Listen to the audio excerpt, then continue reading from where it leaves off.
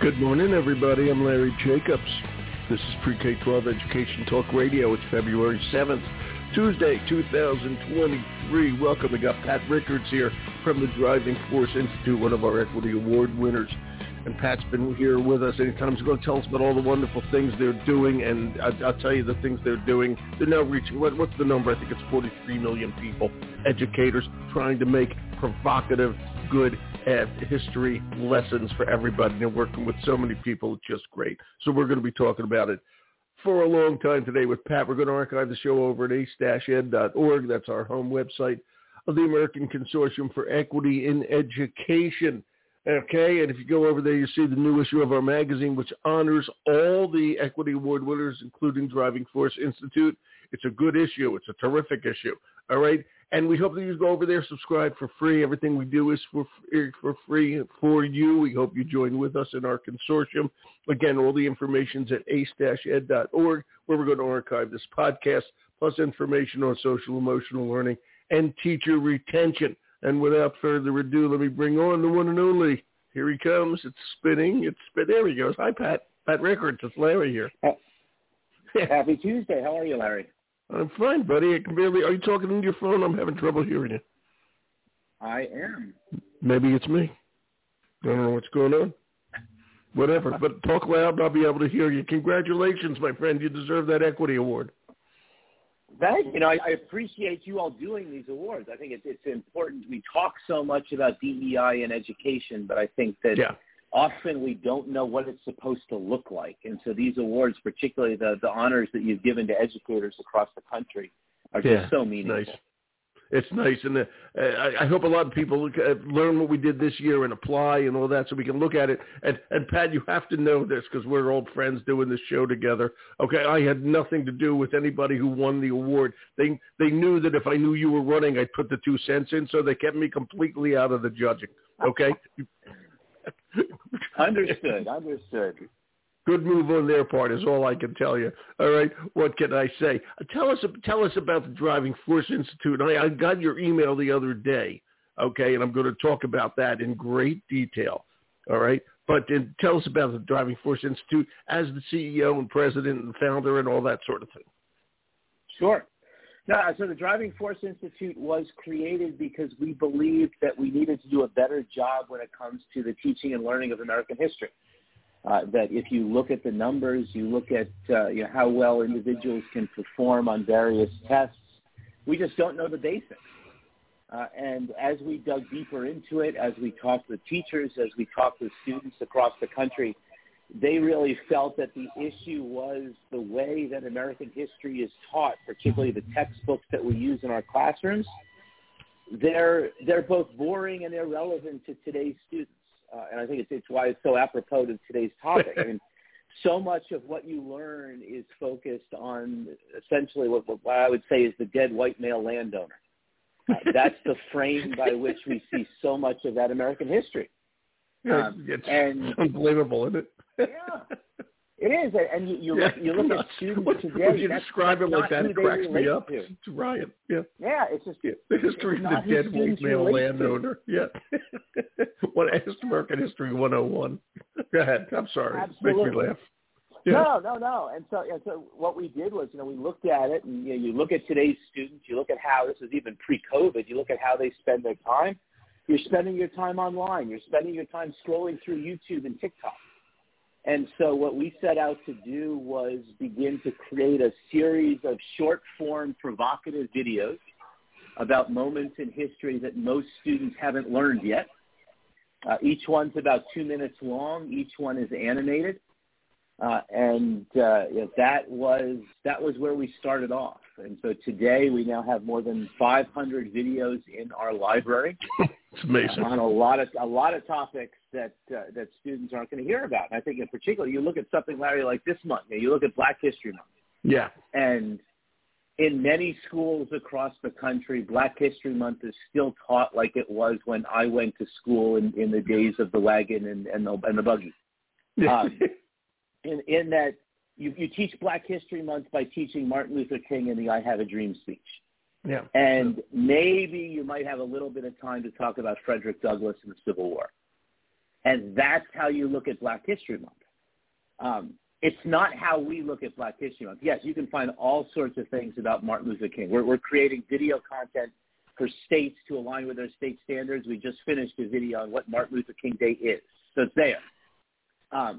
But, I'm grateful because Share My Lesson, the great platform that American Federation of Teachers has, they recently did a piece on some of the content that Untold History, which is our initiative, provides with regard to Black History Month. And, I don't think there are a lot of kids that before they would stumble across our video are learning about Marie Van Britten Brown, who actually created CCTV, security systems in New York City before anybody else did. Wow. I don't think there's still, despite the fact that we all should know the stories, I don't think there's a lot in terms of the Negro League in baseball and how they were able to shatter segregation. There's not a lot about. Yeah, it's one of my favorite things. Is that but I think that's standard. The Negro Leagues. I mean, what we lost there was unbelievable. Okay, so many people didn't see the great ones because of right. Yep. It's unbelievable. Absolutely. Yeah. You learn about an individual like Elizabeth Freeman, who was just an absolutely incredible I got to stop you, Pat, abolitionist. I got to stop you because even when I say the term Negro Leagues, it's hard to believe that ever even was a thing. That we had a league for white people and a league for Negro. It's hard to put that into perspective. It's hard to even think that could be. It to me, and I'll just go down to the big kahuna there, which is slavery. If you think about it, it's hard to believe that in this country ever there was slavery. Slavery. Think about that. It's only 150 years ago, max? What is it, 140 years ago? Something like that? Exactly. It's unbelievable. Exactly. It's 2 lifetimes. It's 2 lifetimes. Okay? Yep. And when you say those things, we tend to say them, but we don't really think of the implication of saying them. They become complete Negro League, slavery. They're cliche terms almost. Okay? And that's why we got to constantly be reminded what they really mean. All right? Yes. And it's just amazing. I'm sorry, I didn't mean to interrupt. It just struck me when you said it. I think you're absolutely right, Larry. I mean, it's one of those things. I mean, I am a diehard baseball fan. Always have been, always will be. I thank my father for that. And, I've been to Cooperstown. I've seen the Baseball Hall of Fame. It's an incredible shrine to the sport. But I've also been in Kansas City to see the Negro League Hall of Fame. Yeah, I've never been. I've been to Kansas City. I've never went to that Hall of Fame. Yeah. Yeah, I mean, it is just incredible to see because it is, even for somebody like me who just, as a kid would constantly study that, you don't learn a lot of that stuff. Yes, you learn about Jackie Robinson, but that's about it. I mean, you barely know that Larry Doby did the same thing in the American League. That's right, Cleveland Indians. Wasn't it Indians? Wasn't it the Indians? Mm-hmm. Yeah, it was then. It's now the Guardians. I was just going to say even that's changed. Okay, it's amazing. Yeah, it's all good that it's changing. Change is good. Change is good. Change is good, Larry, but change is only good if we're willing to still acknowledge that our history is complex and dark and confusing and at times ugly. Don't talk to me. Talk to Ron DeSantis. Don't talk to me. Talk to him.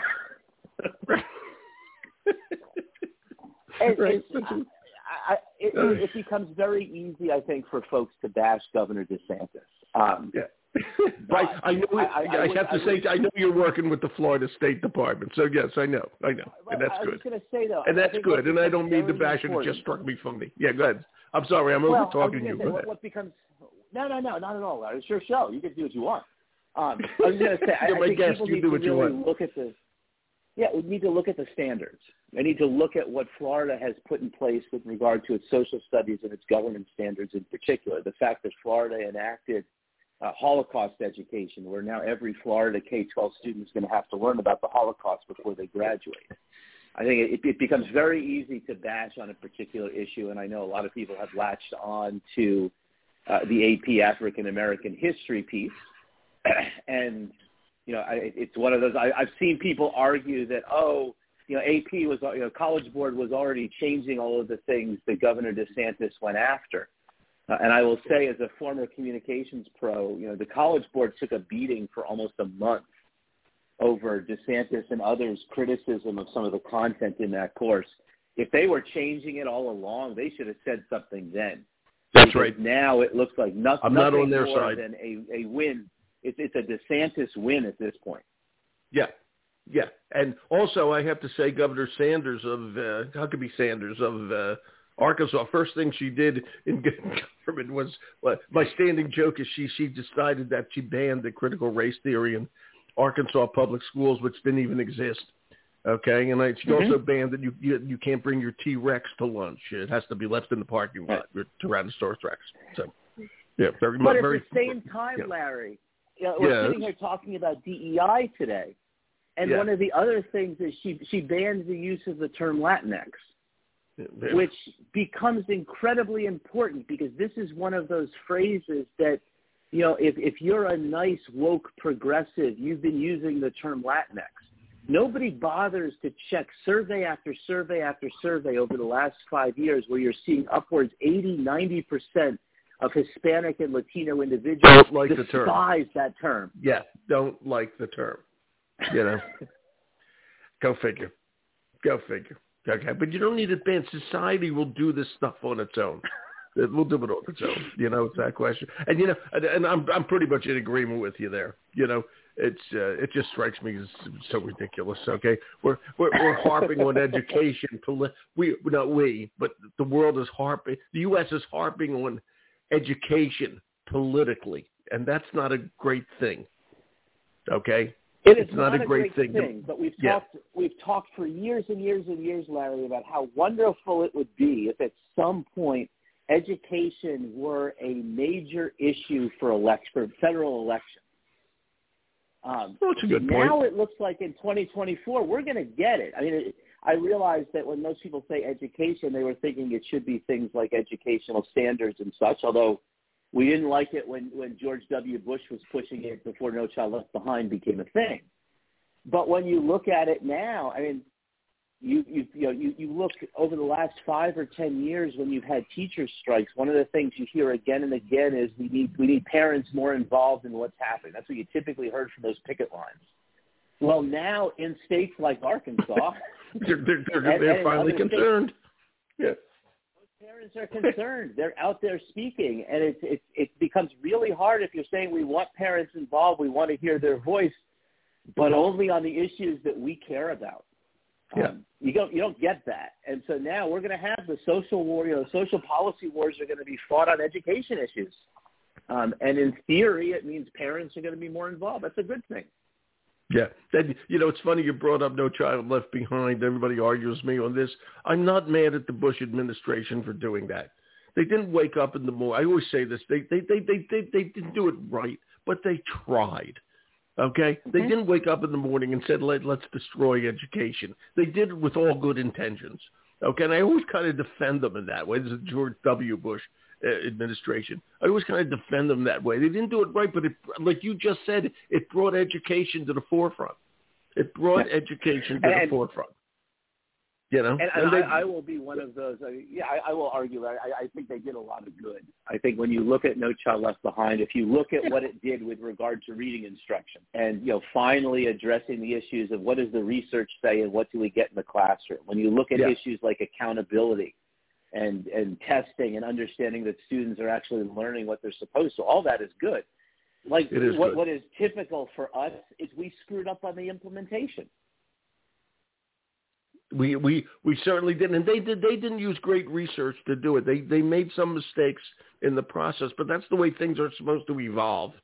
Okay, and people come down on them, and I never come down on them for that. I just think they tried. Okay, it didn't work as great as they wanted it to. They did want it to work.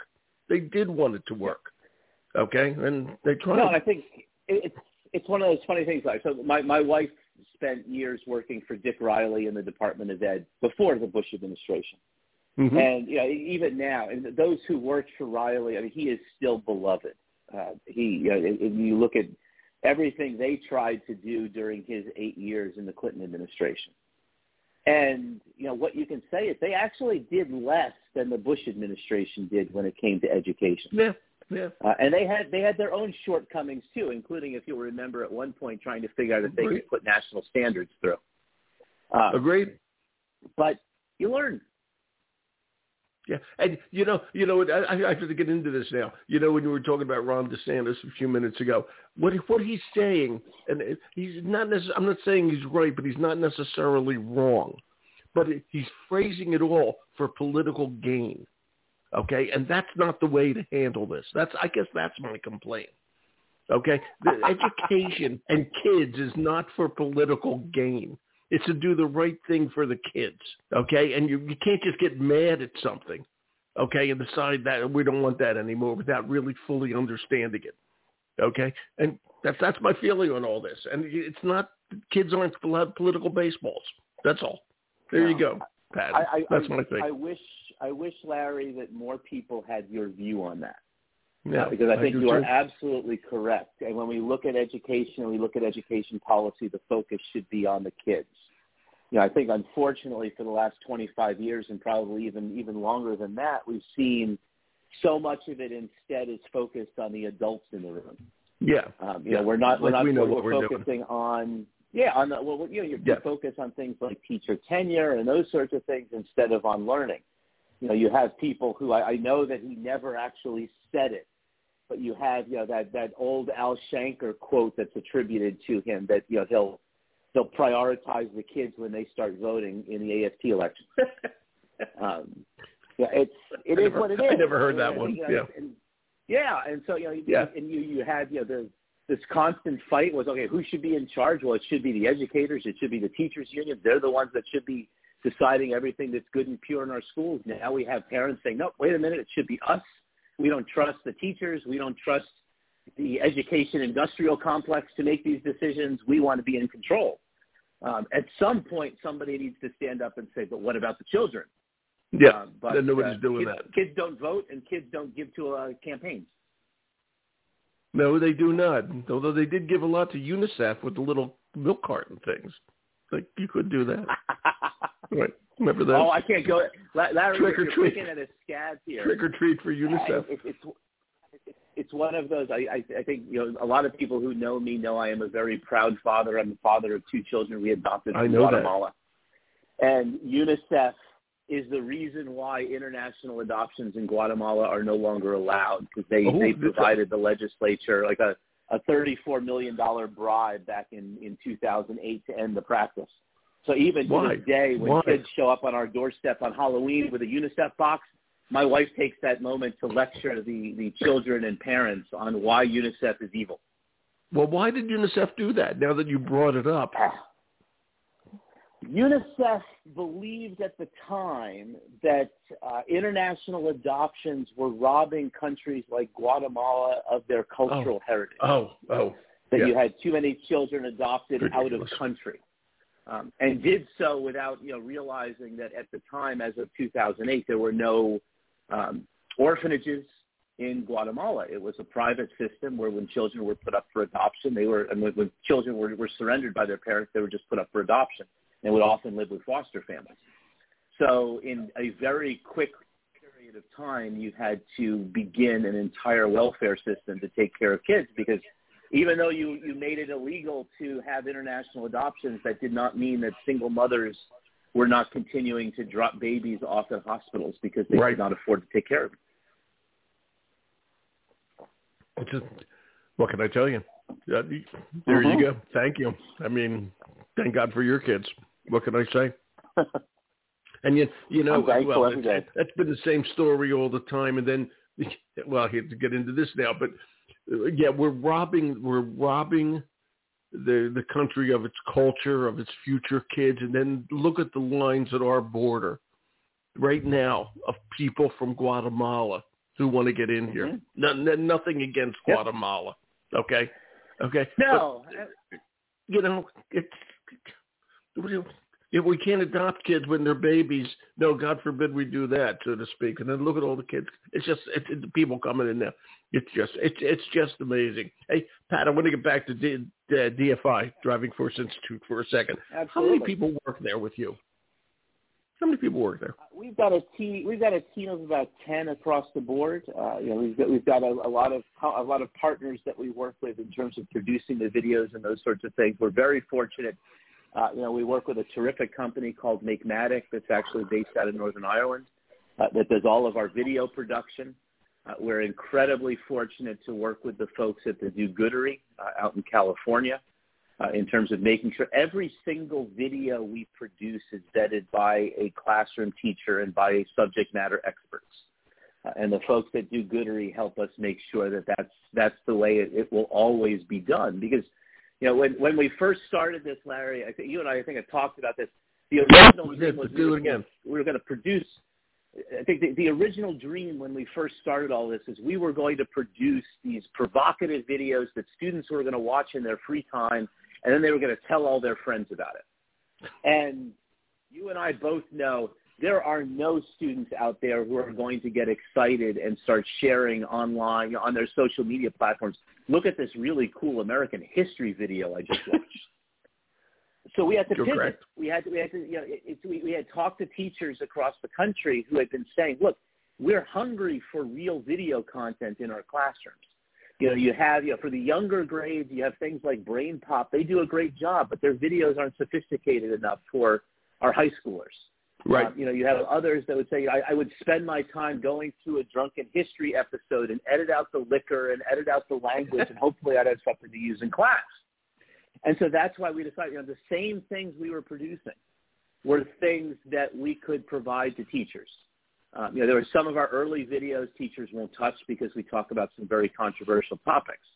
But now, we've really found this groove as we go through because, we sit down every quarter and we make sure that we're producing videos across different time periods. We make sure that we're producing different types of videos. We do videos about archive,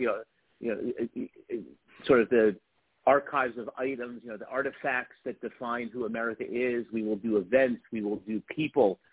We will look at art, to one of the streams that we have, those sorts of things to make sure that we have that balance. But it's really about finding content that teachers can use to start discussions in their classroom. Who and what you'll originates see the content? at the end of every video. I'm sorry? Who originates the content? Who comes up with the idea for Video X? Not an X-rated video. Video X. Yes. Yeah. It is very much a team effort in that, we will sit there, we will come up with title stories that we wish we had heard when we were kids. We work with a lot of content partners. We work with groups like New York Historical Society, like iCivics, like American Battlefield Trust, like the Smithsonian, and they will come to us like the White House to do Historical a series Association. on a certain item. Yeah, like the White House Historical Association. Finished the final cut yesterday on a White House Historical Association video on what White House valets were and why they were so important. Wow. Which, when you look at that, because for so much of our history, the White House valets were slaves. And they were entrusted with the secrets of our presidents. We're launching some new series, Larry, which I think you're going to like, including we just started producing a new series that we're doing with the International Spy Museum on the role of spies in American history. Where is the Spy Museum? Spy Museum is in Washington, D.C. Okay. Wow. It is an incredible facility for those people who have not been. But we're going to now be telling something beyond the basics, beyond the Benedict Arnolds and the Rosenbergs. We're going to have a full series on some of the spies that made America what America is. Well, right, good enough. And you got the American Philosophical Society, you got the Bill of Rights Institute you're working with. Okay, it's absolutely unbelievable how you put all this together. And then I just want to, let me find it here. I just want to make the point. Oh, here it is. Okay. You are also working with, okay, I just want to say this because teachers are familiar with all of this, ClickView, Learn 360, Scholastic, Nucella, Nearpod, Rakuten, and where my wife works, PBS Learning Media, okay? And 43 million viewers, more than 90%, you're reaching more than 43 million viewers. More than 90% of public school districts in the United States and 45,000 libraries globally. Everybody, this is Pat Riccards who put all this together, buddy. You did. Think about that. It's as I said, we have a tremendous team, and I think one of the reasons why those partnerships are so important is, you see a lot of times in different areas in K-12, you have people that say they've created the best content the classroom could ever demand. But if you can't get it into the classroom, does it really matter? I look back to my reading days when I used to fight the reading wars, and you had some of these programs that by definition were the absolute best when it came to scientifically based reading, but they're not in a lot of classrooms. And so that's why, those partnerships, it's one of those things. It's very easy for everybody to create content, throw it up on YouTube and say, hey, it's here. Everybody can use it. Anybody who's been in the K-12 school knows that the majority of them are actually not going to let you access YouTube from the classroom because they can't get through the firewall. And thank goodness we didn't do it on TikTok because they're not going to get it anywhere there. And so we started working with these distribution partners to make sure that all of our content can get into the classroom. It can get into the hands of the teachers who need it. And so that's what we've done. It's good stuff. And how is this all supported, Pat? Because it's all free for educators. Yes, we are very fortunate to receive philanthropic support. We have some donors who believe in what we are doing, individuals. We're not getting money from institutions. We have individuals who believe in what we are doing, and they are making all of this possible. The partners that we've mentioned that we work with, they also bring resources to the table to help with all of this production. And so it's really an effort to make sure we're getting the best content possible into the hands of those who need it.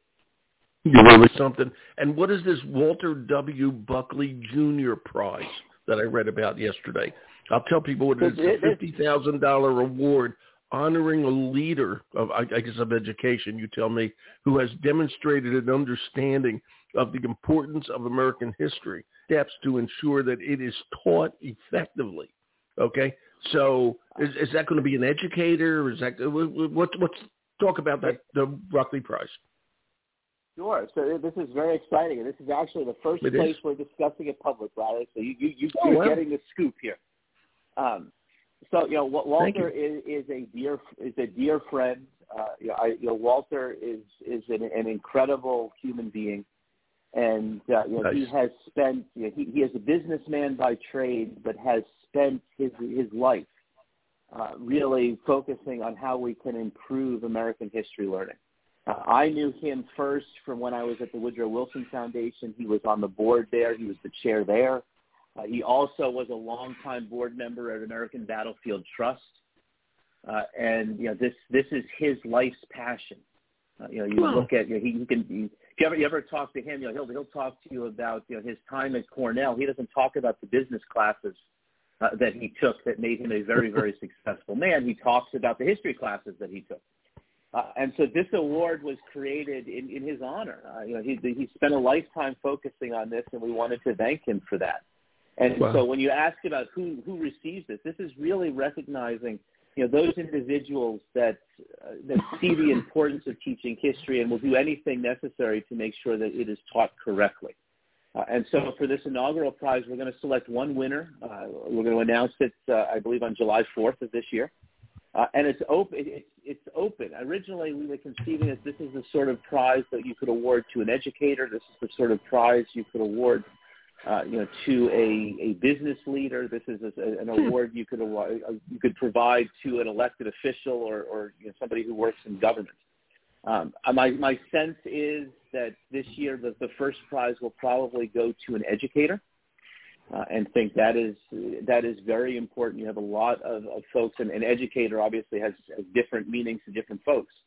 Right. But I think you have a lot of people who have put in an incredible amount of time and effort into making sure with everything that is going on today that we're not losing sight of how important it is to teach and learn American history. So we are very excited about that. Well, we've lost track of that. We have to do that. Yeah. Yeah. And when you put a $50,000 gift behind it,